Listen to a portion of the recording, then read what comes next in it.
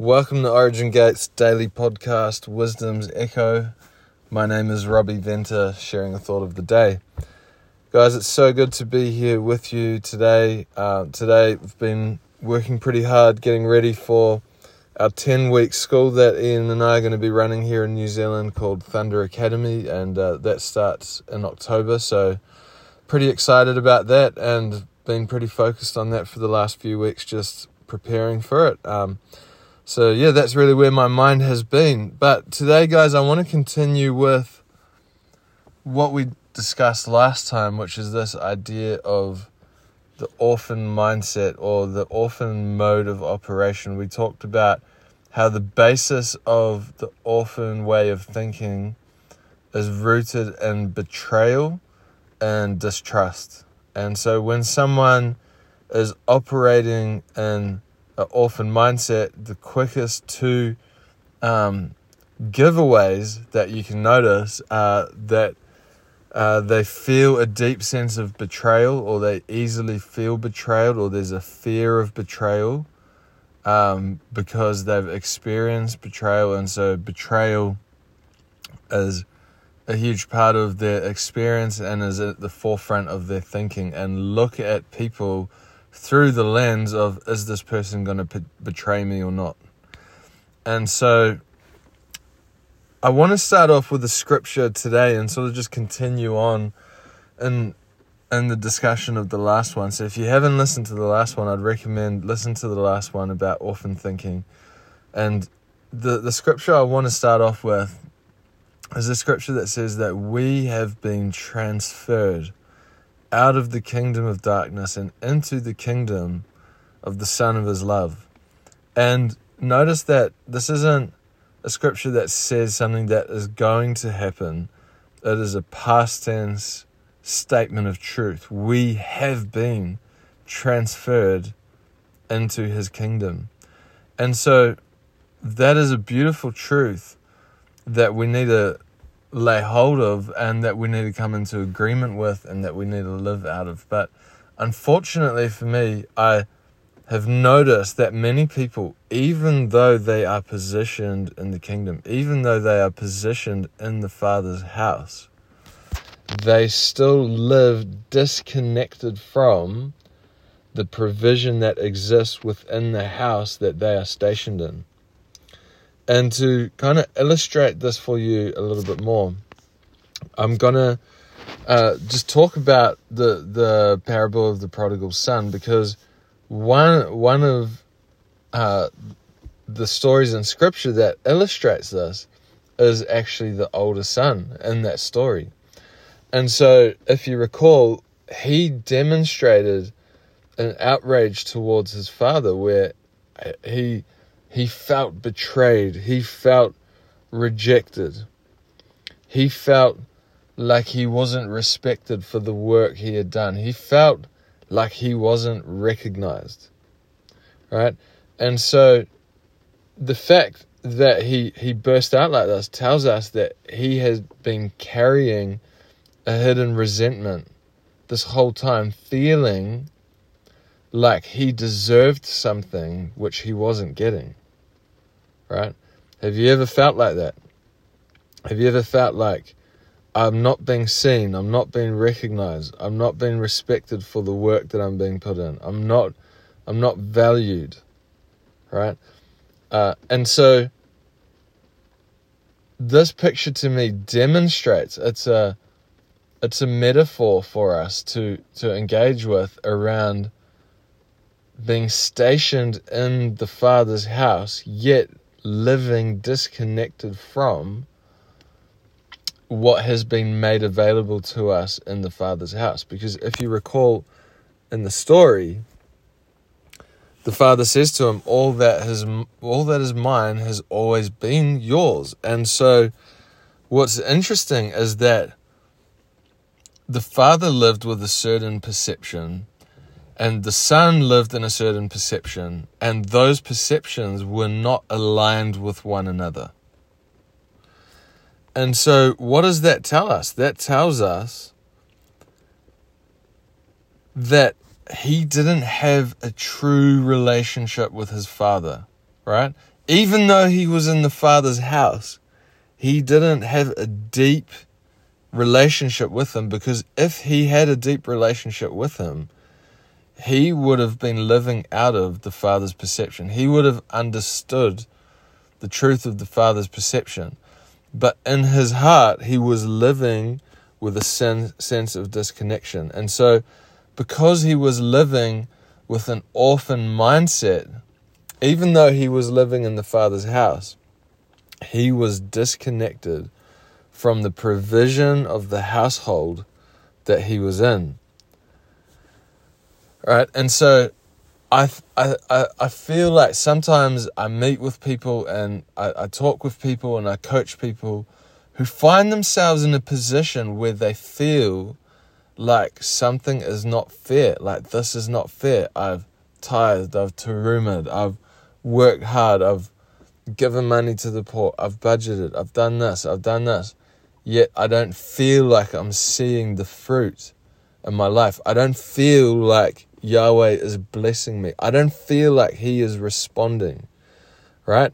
And so what's interesting is that the son's reaction is one of outrage and jealousy towards his brother, who the father responded to. And the father said to him, "My son, you've returned." So in other words, it was through the blood lineage, through his birthright, that he accessed the provision of the father, whereas the other son was trying to earn something that according to the father was already his. And so he did not accept his access to the provision of the father. So my question to you is, have you accepted your access to the provision of the Father? Because remember, we have been transferred into the kingdom of the Son of his love. We have already been positioned there. We've been transferred out of the kingdom of darkness and into the kingdom of the Son of his love. So we are positioned and stationed within the house of the Father. Yet, many of us, because of our mindsets being misaligned, haven't accepted the fact that we have access to the provision that exists within the household of our Father. And we work and we earn and we strive and we struggle and we try and get the attention of our Father by proving ourselves in a certain way. And when that doesn't work, we feel like it's unfair, and we question the nature of our Father, and we question the intention of our Father, and we question the heart of our Father, like the older brother did. And he was basically saying, in one word, this is not fair, unfair. This is unfair. How come he gets treated a certain way and I don't get treated this way? And what the father was saying to him is that if you wanted to access the resources of this household, you are a son within the house and you've had access to this all along. Why didn't you utilize the access that I've been giving you? Yeah. And so many of us live with this misunderstanding and with this false perception around what we have access to. And so when I meet with people who live disconnected from what's theirs, they always talk in terms of the Father hasn't released the resources to me yet, or I haven't been told what I should be doing yet, or I haven't received direction yet, or I'm just waiting and engaging for the Father to give me direction. And don't get me wrong, there are definitely times when we should be waiting for direction, but if that is our only approach, and if that is our fundamental strategy and mindset in terms of the kingdom, we've missed how the kingdom operates, and we've missed the heart of our Father, because our Father looks at us as sons who are powerful, who have got the capacity, the intelligence, and the freedom to access the resources within the house that we need to access to walk into the things that we're destined to walk into. And so he didn't place any demand. The older son placed no demand on the resources that existed within the household of his father. And he basically felt like it wasn't his place to do that, right? He felt like he had to earn and achieve something that, according to the father, was already his. And so we see that over a period of time, this resentment and this frustration and this disappointment builds and builds and builds until one day, when the younger brother comes back, it was literally just like the pressure in the balloon had been building. And then one day this pin just pops it.